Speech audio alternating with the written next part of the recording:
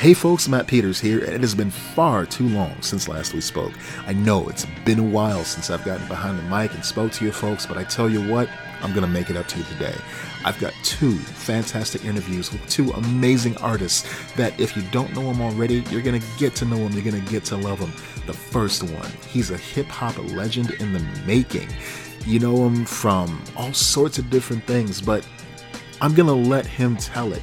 His name is Mega Ran. I spoke to him a little while ago, right before Black Panther came out. So that's kind of the vibe that you're going to get from the interview right there, if you're keeping track. The second interview that I have lined up for you today, he is the writer and artist for the upcoming book from Boom Studios, Fraggle Rock, Jared Cullum. He loves the Fraggles just about as much as I do, and you're going to hear all of that in his part of the show. Trust me, folks, you're in for a treat. Both of these guys are charismatic, very interesting.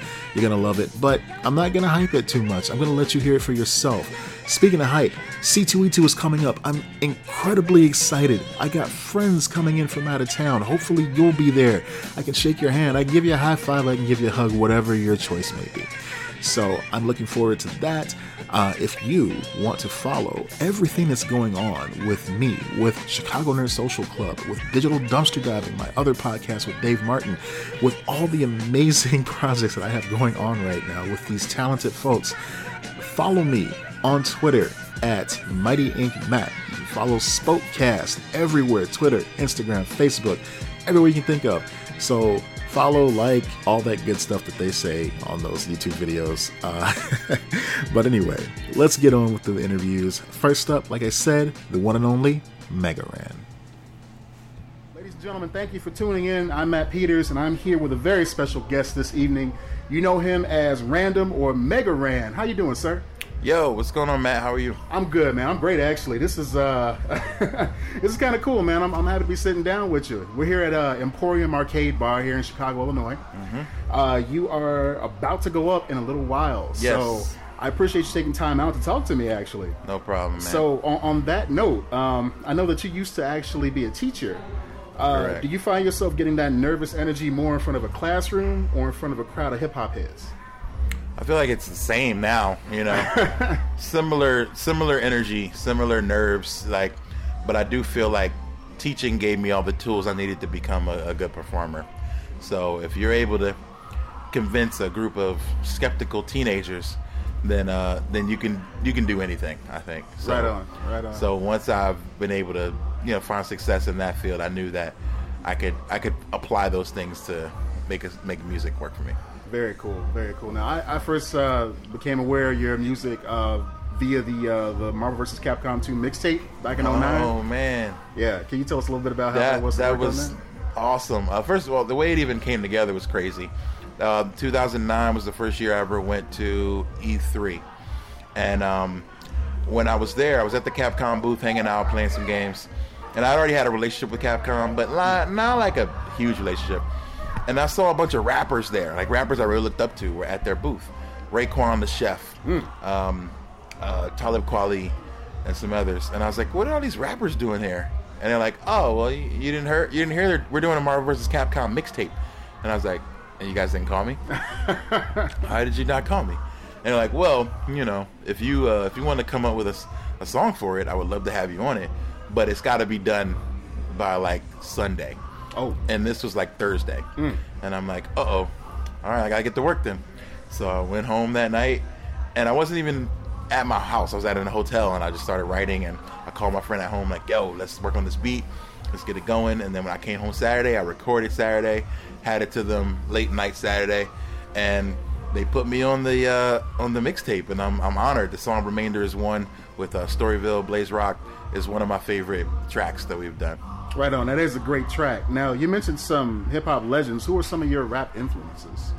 Well, LL Cool J is probably my favorite of all time. Right on. Just his perseverance and ability to stay relevant, as well as just versatility. And I think that those things are so important. I like Nas a whole lot.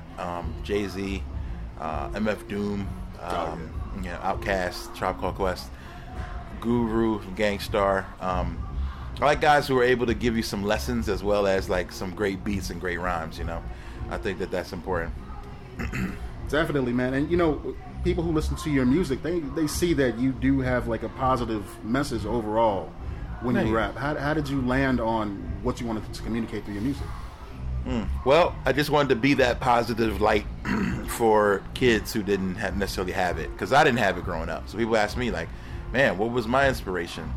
And my only inspiration was just to hopefully be in a world where kids wouldn't have to come up like I did. Yes. You know, struggling, or, you know, without a strong, you know, 2-parent household, or a strong male role model and things like that. And that's really all. I just wanted to try to leave the world a little bit better than how I found it. That's my whole mission statement. And I want to try to be those things that weren't there for me. Like I want to make sure that the kids today have those resources, and they can be like, when somebody says, man, you can't make positive rap music, it doesn't work, and then they can say, well, look at Mega Ran, you know. And that's really all I want. I just want somebody to be like, he's the positive example, you know. Right on, right on. Now, of course, folks that aren't really too familiar with your sound, they may not know, like, of course, your name Mega Ran comes from Mega Man, the Capcom connection there.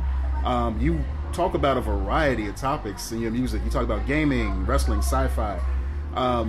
Speaking of wrestling, I see that you just came back from Japan, actually. You were at the New Japan show? I was. Wrestle Kingdom 12 was probably the best wrestling show I've ever watched, hands down. It was just amazing seeing Chris Jericho, Kenny Omega. Just great action, and the Japanese crowd just really appreciates the art. And U.S. crowds, I feel like, want to be more a part of the show rather than just enjoy the show. And so it was a welcome change to see a crowd that just kind of sits, claps when they're supposed to clap, boos when they're supposed to boo, cheer when they're supposed to cheer, and go home and have a good time. Right. It seems like they just really know their part in the whole thing over in Japan, and that's kind of cool. That's a different look, for sure. You know, you don't get really too many what chants over there. No. There's no what's happening. No. So speaking of wrestling, you know, just imagine my surprise when I was watching Raw a little while ago, and I saw you pop up on the screen with the New Day. So my question is, when are we going to see you performing them out to the ring, or fly out to the ring, or riding unicorns out to the ring? Man, I hope soon. I would say this is something kids should write letters to the WWE about, because I would love to see it, and you know, I feel like if enough people want it, things like that can happen. But I'm just happy to be a part of anything those guys do. Xavier Woods is a good old friend of mine who always tells me, man, anytime I can help you out, I will do that. Like, and that's really all you can ask for from a friend who says, look, I'm gonna do what I can to like squeeze you into my world. And whenever I'm around him and the other wrestlers, he's like, that's the guy I was telling you about. That's the rap guy that does the cool like 8-bit stuff. And they're like, oh, you, like Samoa Joe's like, oh yeah, you're the guy, you know. And so I really enjoy those conversations. So I appreciate that. Right on. So who knows what the future holds? Well, you know, I'm a big fan of them. I love the fact that they're just genuine guys out on the screen. You know, like, you see a lot of different African-American characters portrayed in media, and it's always the same vein. But they broke free of that, and they really tried to do something unique, just like yourself. So that's cool to see that. Yeah. It's been, I tell them all the time that it's such an inspiration just to be like, why can't we just be funny, smart, intelligent, witty guys who are just happy to be there? You know, like, and really, I think they're helping to kind of change the mold of big muscle-headed wrestlers and, you know, just being a big dumb jock. You know, these guys are all smart and fun. So there's always room for that. Right on. Now, I see you have shows coming up with Samus, with Open Mike Eagle, None Like Joshua. Who's somebody that you just love collaborating with when you're performing?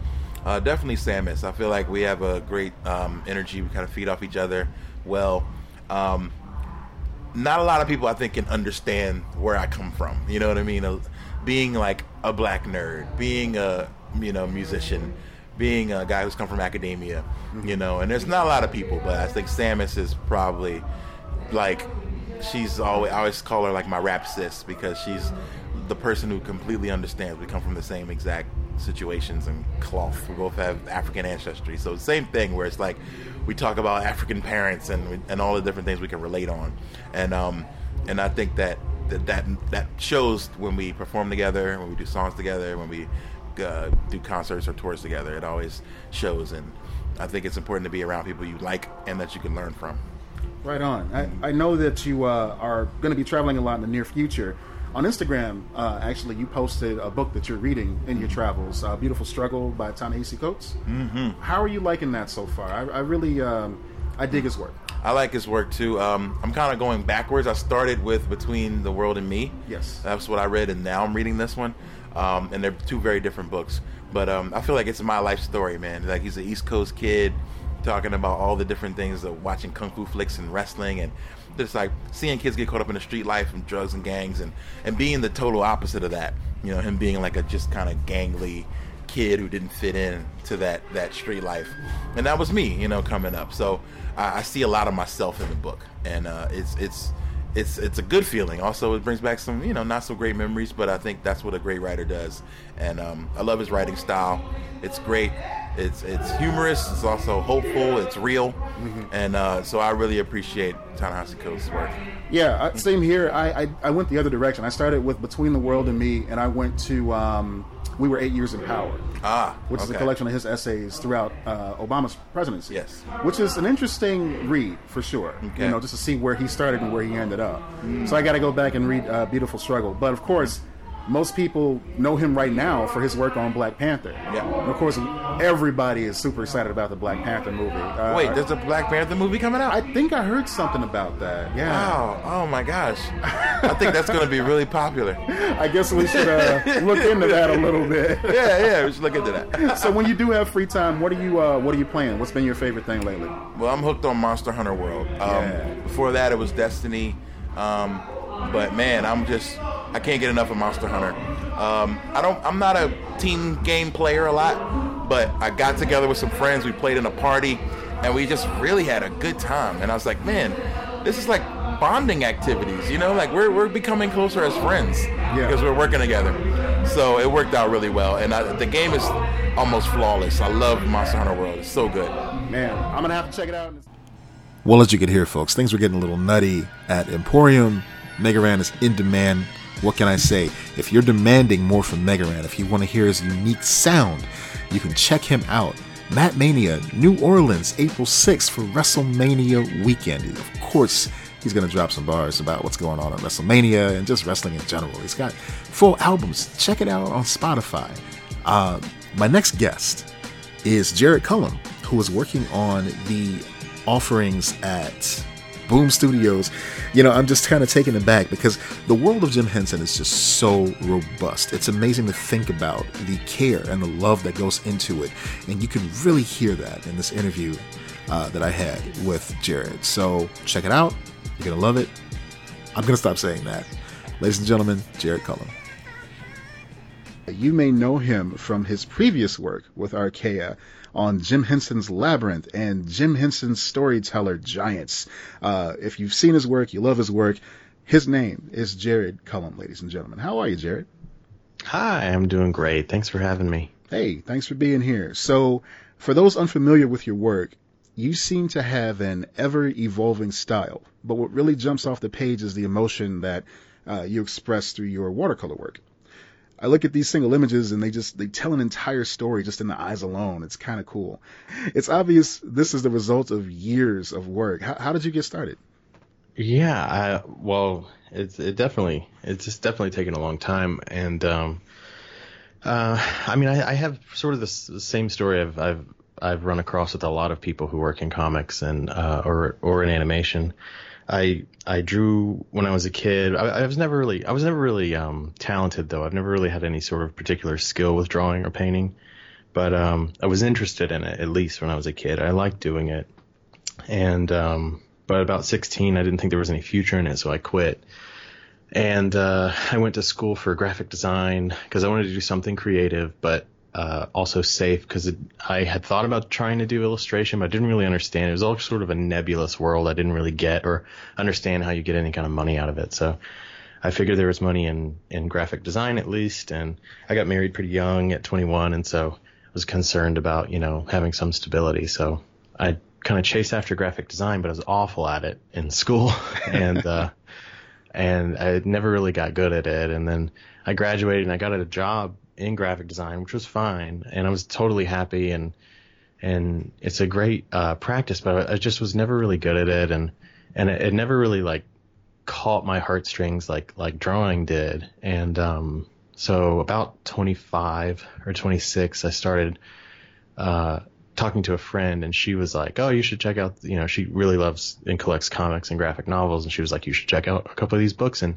she showed me a graphic novel, and I had no idea. I didn't read comics when I was a kid, and I didn't know any of that stuff existed. But I was fixated on animation as a kid, and particularly Don Bluth movies. Oh yeah, like 5 Goes West and Secret of NIMH, and so she showed me Blankets by Craig Thompson, and it just totally like cracked my mind open. I had no idea that kind of thing was possible. I had never thought about it, and then it just sort of like it ignited this hunger, and I started drawing, and I was really passionate about it, and I just sort of went all in on it and became obsessed, and would ask people, how can I get better? People I knew who were illustrators who I'd met over time. And every time I would get advice, I would go just like, chase it for hours and hours a day. And then I never had any interest in painting either, which is funny. If you had asked me if I'd be painting, especially traditional comics or anything, I would have told you that is not what I did. I wanted to be a comic artist, not like a painter or whatever. Like that was a whole other world that I had no interest in either. Mm-hmm. And then a couple years ago, I was trying to just sort of develop by doing various mediums. So I was like, well, I'll pick up a watercolor box and like get a cheap one, and I'll just try to like color that way a little bit, learn a little bit about that, and then jump right back into inking and the rest of it. And so I got into using that box, and I started doing master studies, and I started reading about painting. And then I just sort of like, at the time I was doing a web comic, and I loved doing it, and I loved the community I met through doing it. But I feel like I had kind of hit a wall with drawing, and I was still developing in skill. You could see, it's not on the internet anymore. You're talking about pea green coffee cup, right? Yeah. You can see a hugely different way of drawing and thinking about drawing when I was doing that. So when I got kind of fixated on painting, I just had wanted to dip my toe in it, but when I did that, I realized it was like this whole other universe of stuff. I mean, you could just pursue that the rest of your life. You could pursue comics the rest of your life and never hit the back wall. It's just it's like a whole universe, So I tried to dip my toe in traditional painting with watercolor, and then I just sort of got lost, and I left the webcomic and I started doing figure drawing 3-4 times a week, a couple hours, 3-4 hour sessions. And I started doing academic drawing. I guess you'd call it that. So I started doing online classes like Watts Atelier and New Masters Academy, and Schoolism has it. And I would just focus on getting up and just drawing for hours and hours and hours. Doing what I had been doing was just sketchbooks where I would draw only in ink and no eraser, but I started doing value studies, and that it all just sort of, I focused on value for a long time and focused on just traditional portraits, and I would go to the library and get all of the paint, Sargent and Winslow Homer and all the greats, and I would just open them up. And I was still working in graphic design at the time, and I had a desk with a pull-out part in it, and I would have the page open with a couple tabs in it, and every time I got a break, or like, if I was running a large print job, or if I was on lunch or something, or I would come in a couple hours early, and I would pull out the desk drawer, and I would have little like business card size taped off areas, and I would just copy page after page. It was kind of the same way I started to learn comics, which was just to copy my heroes, and that's how I learned how to paint. And then now I couldn't imagine doing anything but. I sort of hooked back to comics, and then I found this middle ground with a personal book I'm working on still that's going to come out with Top Shelf, where I had pitched it around to people and was like, I'm trying to do this traditional painted, long form graphic novel, and I had a story, and I had talked to a couple publishers, and I had just, at a certain point, I had just pitched it to people, and the Cameron, the guy from Boom and Archaea, contacted me and was like, hey, we don't right now have any interest or room for your, this big personal project you're working on.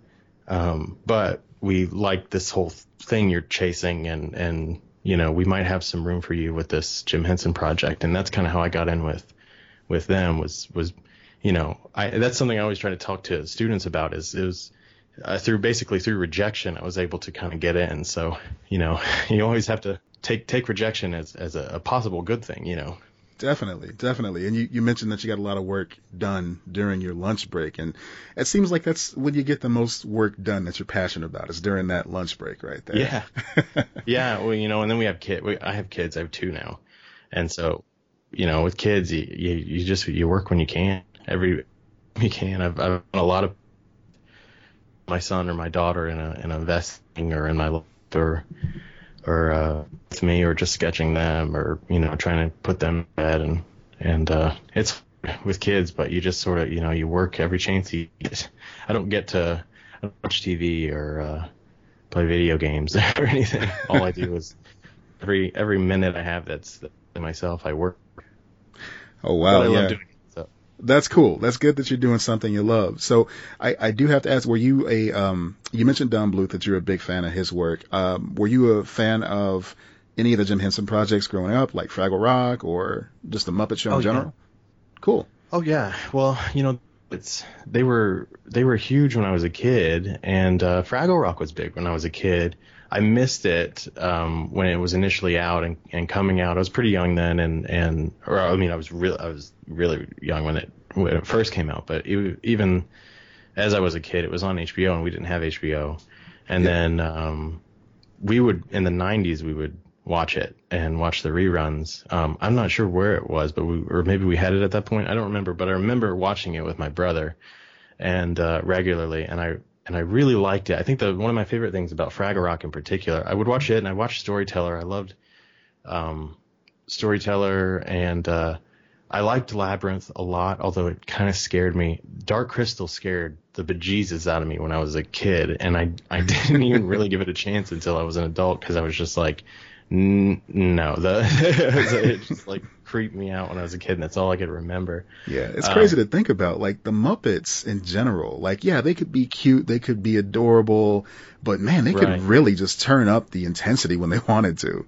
Oh yeah. I mean, well, that's what I loved about. I think what I love now as an adult about Fraggle Rock is I watched it when I was a kid, and of course it meant a lot to me. Obviously, the songs meant a lot to me. I still remembered some going back through them. But then when Archaea had contacted me about doing this project, as I've done with every project with them, I went through like a period of, like a week or so from, hey, are you interested, to trying to accept. I just spent like every hour of the day. I got every episode of Fraggle Rock, and I just started from the beginning and just watch just to study and try to get used to the characters and stuff. And what amazes me about Fraggle Rock in particular, and Dark Crystal and Labyrinth and the others, they mean a lot to me too as an adult, but Fraggle Rock in particular, there's just something really, really three-dimensional about the characters. They have flaws, and they make wrong decisions, and that's not what the whole episode is about. It's just something that's like a byproduct of their character. And I think that's so interesting, because that's how people are, and that's how the Muppets are too. But with the Fraggles, they may not make the best decision, and it's just sometimes it's just part of who they are, and it makes them so relatable, and you can connect so well to them. And then just the fact that like they're fun, and they have these songs that are really, really good and fun songs, but then like occasionally it would just like sucker punch you with this like emotional, like heavy weight episode. It would just like that, even as an adult, like I'll sometimes just stop what I'm doing and think about an episode of Fraggle Rock and go, man, it really like hit me like a ton of stuff. I wear the lesson, and to be able to do that is just like a strange lightning in a bottle thing. This one episode, Moki and the Muse, I still stop sometimes and think about it. It's a really heavy concept for a kid's show, that as a adult watching it was just like, jaw to the floor, really hit me. And then that one in particular, I'll stop sometimes and think about it. I'm just like, man, that was a good episode. Yeah, they did have a lot that really just drove the point home well without overdoing it, and that's what's Right. always cool about the Jim Henson product. You're getting a lesson, but you don't know it was a lesson until you get it. That's always kind of Right. cool. Yeah, exactly. So on that note, I know that of course the Jim Henson Company and Archaea have had a working relationship for quite some time. Is there like a specific Bible that you have to make sure not to go against, or did they give you like a specific direction to go in with the story? No, well, I mean, I'm sure there is an unspoken one. I have editors, and they have, I guess you call them editors or creative directors.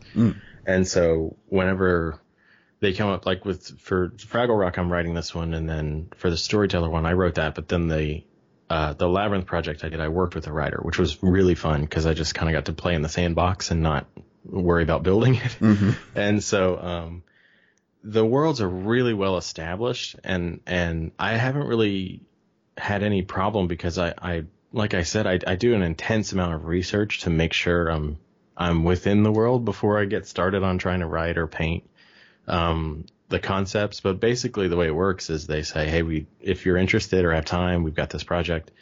Do you have a couple ideas? And then I'll put together a couple ideas and 3 or 4 and submit it. And then my editors will say, okay, so, this one's good, but I don't know that this would happen, or, I'm not sure that this tracks well towards the end, and then I'll edit it, and then they'll submit that to the Jim Henson people, and then they'll make changes. To making sure everything is sort of in line. Or with the Labyrinth one, I had drawn all these different goblins, so we submitted them to make sure it was that they were okay, that they were able to be part of that world and not sort of break the rules, in any way. So there's a sort of there's a wall to get through, but I do everything I can on my end to study and make sure that I'm working within that frame before going nuts and trying to come up with some crazy thing, That's really cool, and that speaks a lot to the lasting power of just the Fraggles in general. I mean, it's 35 years later, and people are still clamoring for more. And it's not like we're getting consistent Fraggle Rock material either. There was the Ben Folds video, which was excellent. The cartoon spinoff, of course, Christmas thing, right, years ago. Yeah. But yeah, I mean, folks are just really clamoring for more Fraggle Rock. So it's cool that I've noticed that. Yeah, it's sort of nerve-wracking if I can be totally frank with you. Not nerve-wracking, but because it means a lot to me, and which is funny because I would say I love the Fraggles, and it does mean a lot to me. And I would love for stuff to come out, but then that research period of rewatching Fraggles, and I was like, holy moly, I didn't realize how much this means to me. And then when they made the announcement, just to be totally honest, I've just had a lot more social media interaction because of this one than I have the other ones. I don't know, I know obviously Labyrinth has a really big following, and so does Dark Crystal and the other projects. But Fraggles in particular, I've had the most people contact me or say just how much Fraggle Rock meant to them, and it's a little bit weighty in a sense that I'm like, oh man, I don't want to mess this up. There's some obviously it doesn't just mean a lot to me. There's this, I'm seeing this whole world now, and I don't want to rock the boat. I want to, make them happy at least. Definitely. Well, I mean, just the artwork alone that I've seen from the preview images looks amazing. So I'm looking forward to it. I'm sure all the other fans are looking forward to it as well. So, of course, Jared, I'm going to let you get back to it, but what's the best way for folks to find your work? I'm on the Instagram and the Twitter. I kind of am on Facebook, but I don't do too much on it. But Instagram, you can just look me up by name on both. And then, of course, I have a blog, and then I do painting tutorials, traditional, I haven't done a lot with comics or applying it yet. I plan to eventually do applying traditional painting to comic sort of lessons, but I do a lot of just how to sketch from observation or paint from observation with gouache and oil and watercolor. So, but that's all on YouTube.